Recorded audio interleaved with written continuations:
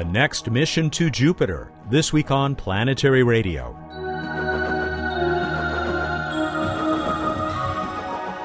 Welcome to Public Radio's travel show that takes you to the final frontier. I'm Matt Kaplan of the Planetary Society. Sometimes a half hour just isn't enough time to bring you the universe, no matter how hard we try. We'll just tease you with a few seconds of Bill Nye, the Science and Planetary Guy, in front of an enthusiastic audience. Then stick around for a talk with Scott Bolton, principal investigator for the Juno mission, leaving for Jupiter in barely a month. Finally, a quick visit with Bruce Betts for this week's What's Up. It begins now with the Planetary Society's Science and Technology Coordinator, Emily Lakdawalla. Emily, good to have you back again, and I think this is going to be a weekly thing for a while as we see Vesta closing in. Yeah, Dawn's getting closer and closer, and Vesta's beginning to come into focus. I think last week when I first posted some images of Vesta, it was really hard to see any detail. A lot of people were seeing faces and monkeys and other stuff in the images of Vesta. But this week, you really can see that Vesta looks very battered. It's got some pretty big and deep craters in it, which is kind of surprising given its size. You can see those rotate into view with the animation that they released this week, which contained quite a number of their images. You call particular attention to what can be seen at the Terminator. Anybody who's ever pointed a telescope at the moon, a half moon, knows why. That's right, and I suppose I should be very careful to define Terminator, because those of you who are astronomers know what I'm talking about. The rest of you are probably thinking of Arnold Schwarzenegger. The Terminator is the day-night boundary on a world. It's where the sun is either rising or setting if you were standing on the surface of the world, and there's on one side you have sunlit terrain, and on the other side you have night terrain, and that's where you can see the best topography because the sun is coming in at a very low angle. So that's where you can really pick out details of craters. You make a comparison. You talked about this body already being obviously much more irregular than we thought. You compare it to yet another body, though a much smaller one. That's right. I showed a picture of Janus, which is kind of similar in shape, and it seems to have similarly deep craters on its terminator, but it is much smaller. It's only about a third the diameter of Vesta. Vesta is huge, and it's kind of surprising to see such a large body have such deep craters. Now, of course, these are preliminary images. They're rather fuzzy. You know, it might just be that I'm getting the wrong impression from interpreting fuzzy images. But really, Vesta looks like a very deeply battered place. And part of the reason for that is because it's made of rock. It's not made of ice like these other smaller worlds are. And rock can support much more steep topography than ice can. So It shouldn't be a surprise that it would have some more steepness, but it is still surprising.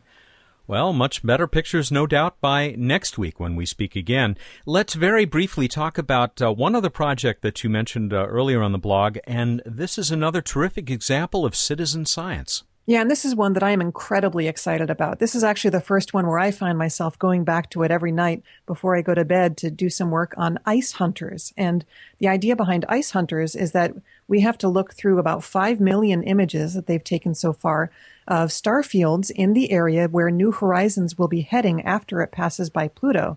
Because New Horizons is going to go on to a much smaller Kuiper Belt object, but the catch is that object hasn't been discovered yet.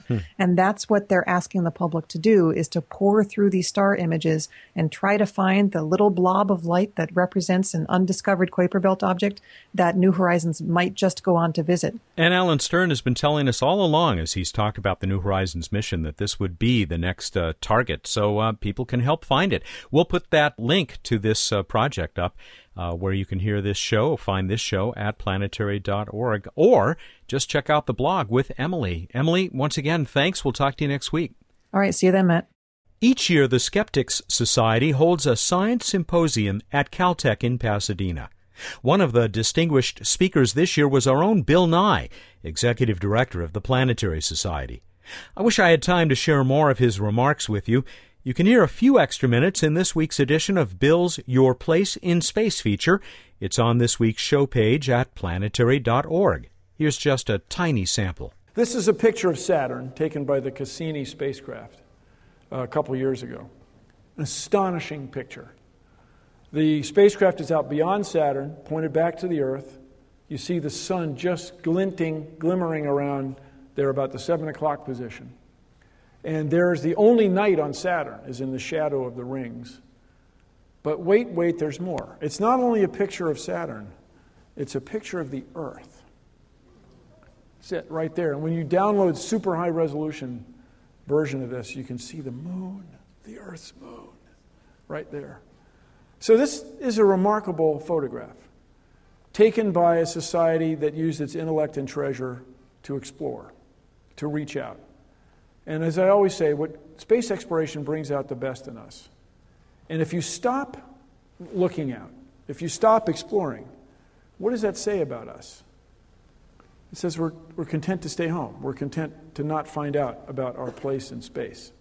Bill Nye, the science and planetary guy at the Skeptics Society's Science Symposium on June 25th. Ready for a trip to Jupiter? Juno starts its long journey there in early August. Scott Bolton is Juno's principal investigator. Scott also directs the Southwest Research Institute's Space Science and Engineering Division and has had a hand in many previous missions. He was in Florida all of last week, overseeing the final preparations for launch. It's really an exciting time. I'm here right now at Kennedy Space Center, and in fact, they're preparing for the next shuttle launch, which is also exciting to see. Our spacecraft is already getting ready to get fueled. It's getting its final tests done. It looks beautiful. The solar panels are attached. Everything's on.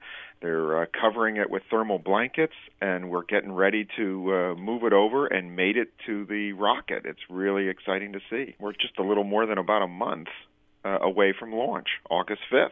We have about 3 weeks, at which time Jupiter and Earth are aligned, and then they start to separate away, and we have to wait another 13 months if we were to miss that window. And how long before you arrive at Jupiter?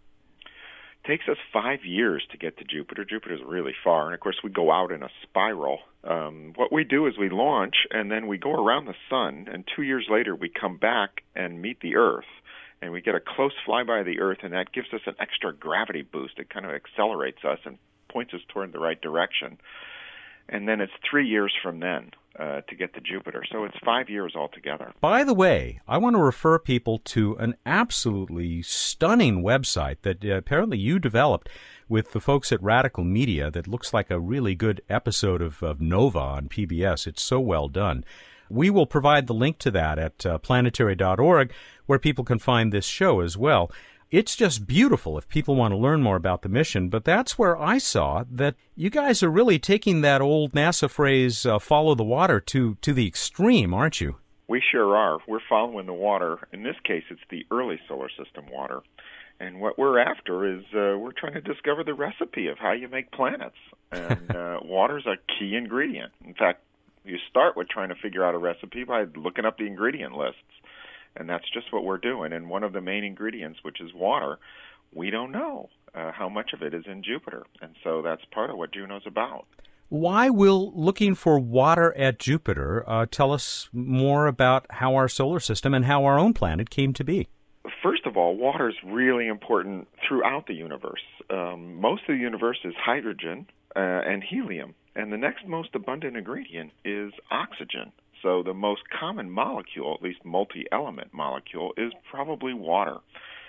What we think happened early in the solar system is there was a big cloud, mostly hydrogen, helium, pretty much the same stuff the sun is made out of, and that collapsed and formed the sun. And then what was left over, most of what was left over, went into Jupiter. It has more material than everything else in our solar system combined, other than the sun. So if you put all the planets, they fit inside Jupiter. And so it sucked up most of the stuff that was left after the sun formed.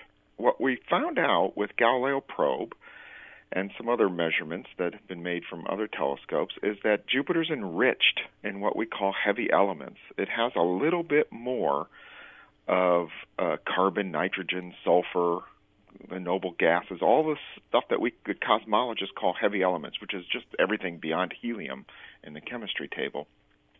It has a little bit more ratio-wise than the sun does, and we don't really know why or how that happened. And, of course, it's important to us because all that stuff that we call heavy elements is actually what we're made out of. That's what the Earth is, and that's what life came from. And scientists think that the way it worked was the sun formed, and then the rest of the material started to cool off and expand, and water molecules started to form as ice, and the ice trapped these heavy elements that were left, and you had these little tiny balls of what they call icy planetesimals, little tiny comets, if you will, really tiny. And they were enriched. They had all of the solar nebula composition minus the hydrogen and helium. So it was all like water ice with carbon, nitrogen, sulfur, all these other enrichments. And when Jupiter formed, those things must have formed already, and they got sucked in. This is a theory. And we've never found these little icy planetesimals. But when we go to look at what Jupiter's made out of, how much water is in it is key to unraveling the mysteries behind this theory. And that's why water's key. What instruments does Juno carry that are going to reveal this information about the planet? So we carry a number of instruments that kind of look through the cloud layers of Jupiter into the interior, sort of the invisible. In order to get water, we use what's called microwave radiometers. So we have some microwave antennas, 6 of them. Some of them are shaped like flat panels, and some of them are horns. Depends on the frequency. And what they do is they listen to Jupiter. They listen to the microwave radiation that's coming out of Jupiter simply because it's warm. It's glowing in black body radiation. And it's different temperatures in its atmosphere as you go down, glow at different frequencies. And what we do is we listen and we measure that temperature very precisely at many different levels inside Jupiter.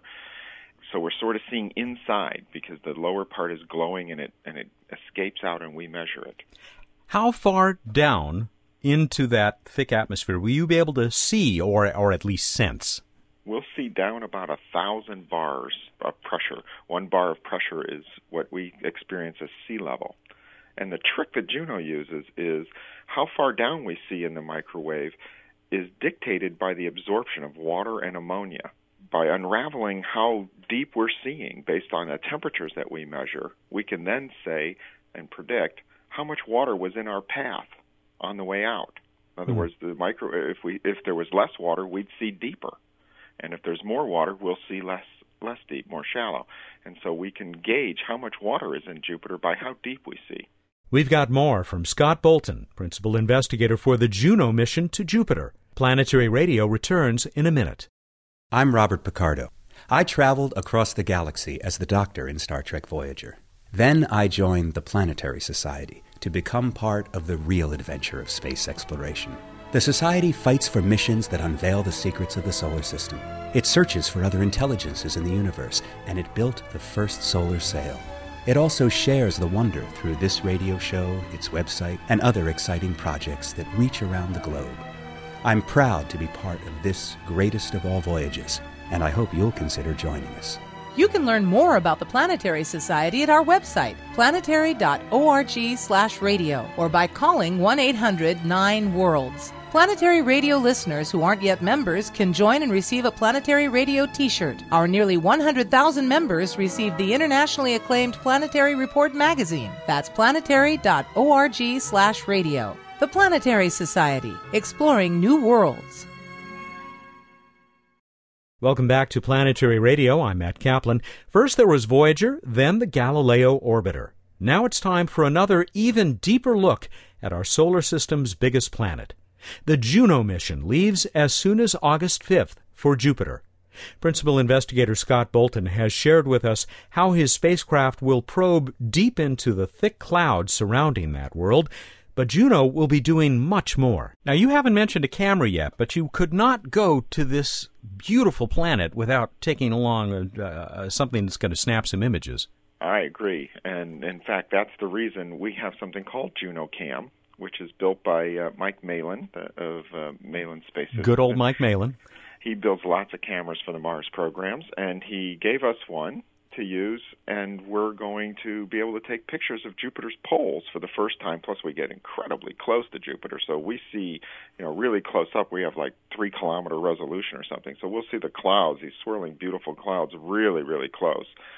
And that camera's not a scientific camera, but actually a public outreach camera. So those images are intended to just be obtained by NASA and then immediately put on the website or some medium that the public can grab right away. In fact, we're going to put the raw data out and let the public play with how to make the pictures out of it. That's going to be music to the ears of my colleague Emily Lakdawala, and you can bet that she's going to dig. She and her colleagues are going to pull some wonderful stuff out of those images that I bet will surprise even you and your folks. Now, you're going to be getting pretty close. How close in will Juno fly to this planet?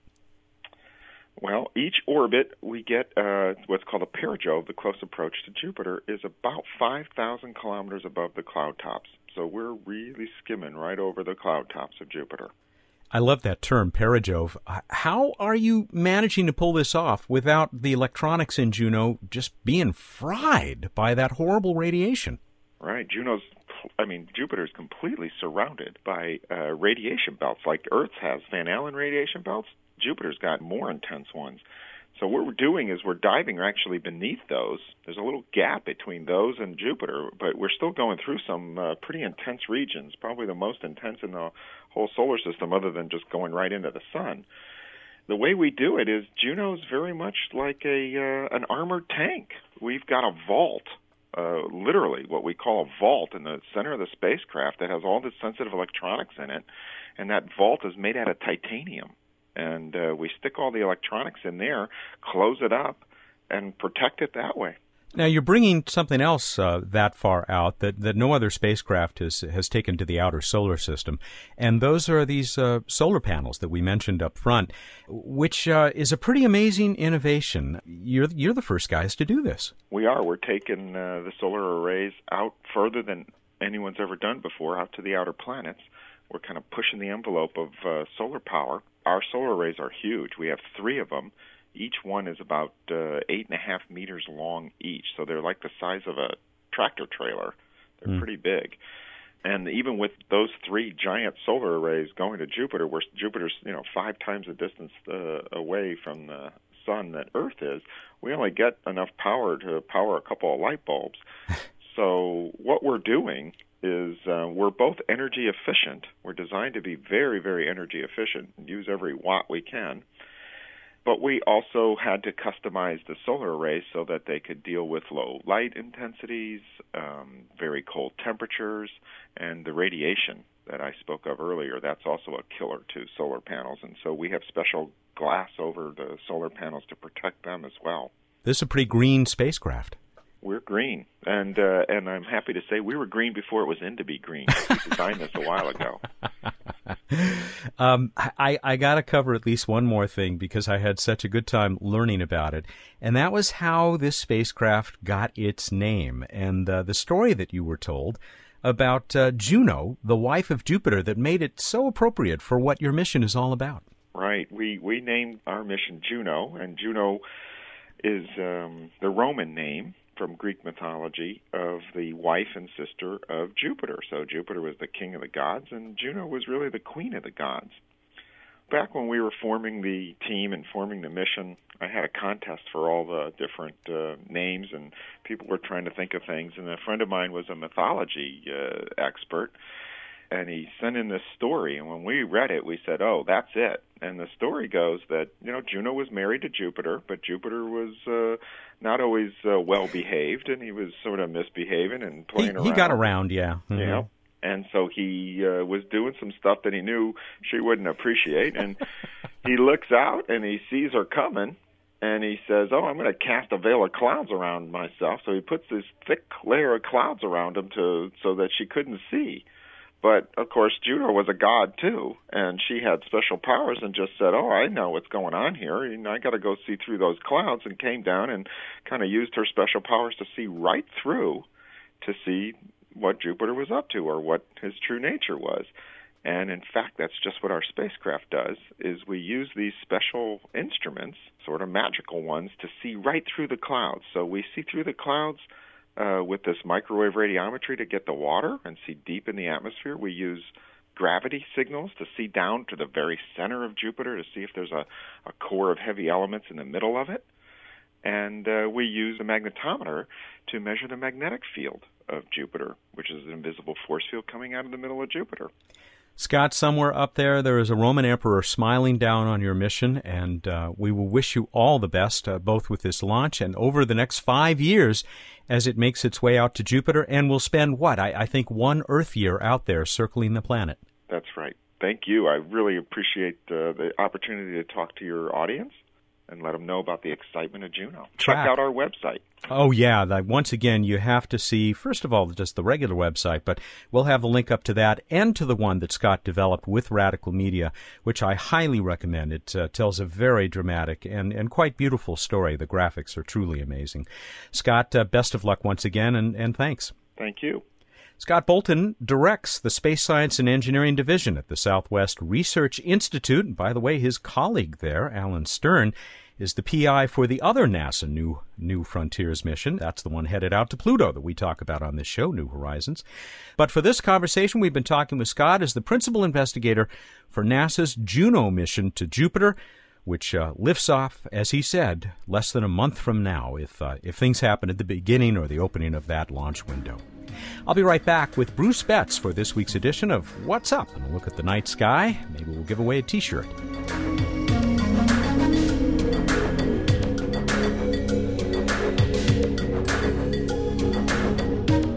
Bruce Betts is on the Skype connection. He's the Director of Projects for the Planetary Society. It's time for What's Up on Planetary Radio. We're going to hear about what's up in the night sky and some fun trivia stuff, and I bet he's got other things in mind. Hi. Hey there, hi there, ho there. We're as happy as can be. Yes, we are. I have my little Mickey Mouse in the spacesuit right above my head. I'd forgotten he was up there, and I'm looking up at him right now, and he looks so happy. I'm sure he is. Zero G. So what's up?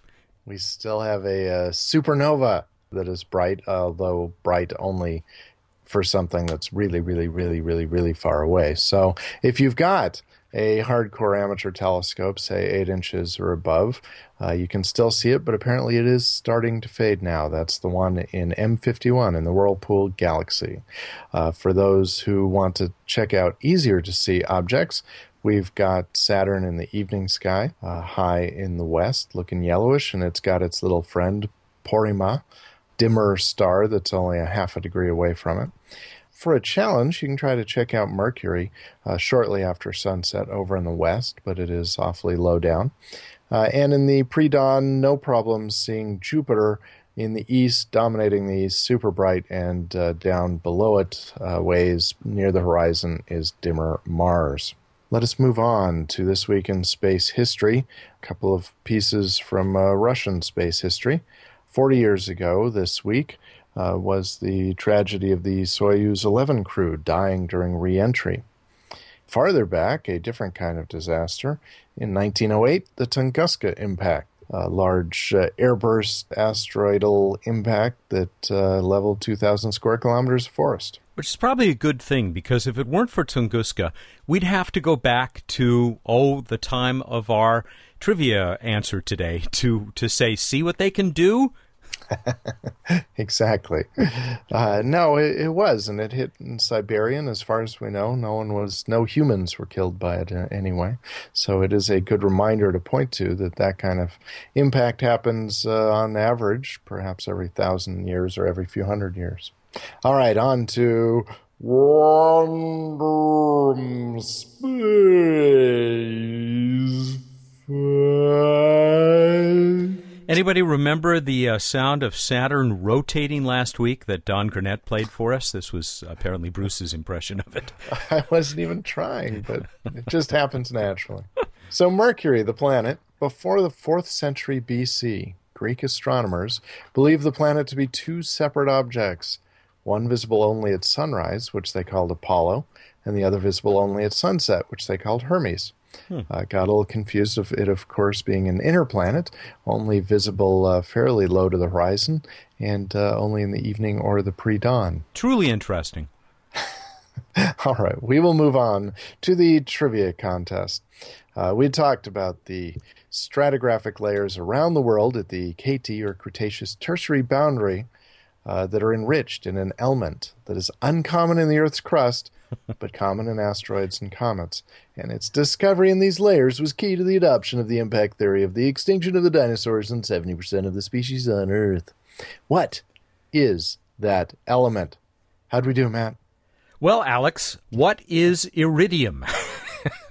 Ding. We only got one person, Tom Burns, our barbershop quartet friend, who said that I was very close with peanut butter, as long as I meant chunky. He said, though, that the correct answer was Velveeta. So I'm sorry, Tom. Well, they did find more than one thing. Yeah, a couple of people said that, actually. But I said an element. Yeah, right. Velveeta is as fond as I am of it. Not yet on the periodic table. Yeah, right, exactly, right. It's a noble cheese. Now, we did get a correct answer, I'm very happy to say, from Jeremy Woodard. Jeremy Woodard in Visalia, California. I didn't actually check this time, but I believe that's a first-time winner.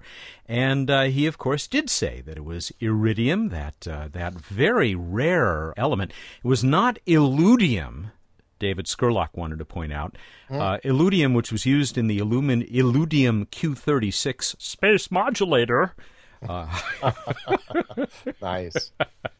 We had a lot of people point out different qualities, properties of iridium, like it's incredibly corrosion resistant. Several people pointed out that it is used for the mirrors in X-ray space telescopes. Camille Stefaniak, I think, nailed it when he said, dinosaurs died so we could have X-ray telescopes. It's a fair trade, I think. Well, that's one way to look at it. And X-ray telescopes have never tried to eat anyone. That's a plus. Anyway, they are weird things, though. We're going to send Jeremy a Planetary Radio T-shirt. What's next? We're going to stick with Mercury and fly into the scary world of general relativity. A rather specific one for you all out there this time. How much in arc seconds per century does the periapse of Mercury's orbit precess around the sun purely as a result of general relativity? So, are you kidding? Are you kidding me? Okay. You don't. Do you know the answer? No. Is that obvious?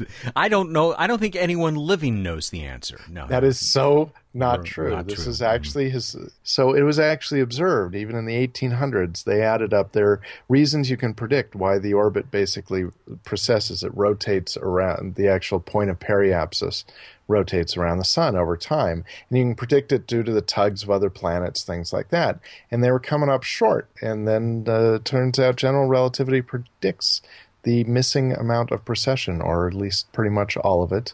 And so it's significant also as the first one of the first proofs, or the first proof, that general relativity was not just a practical joke, although I still question that.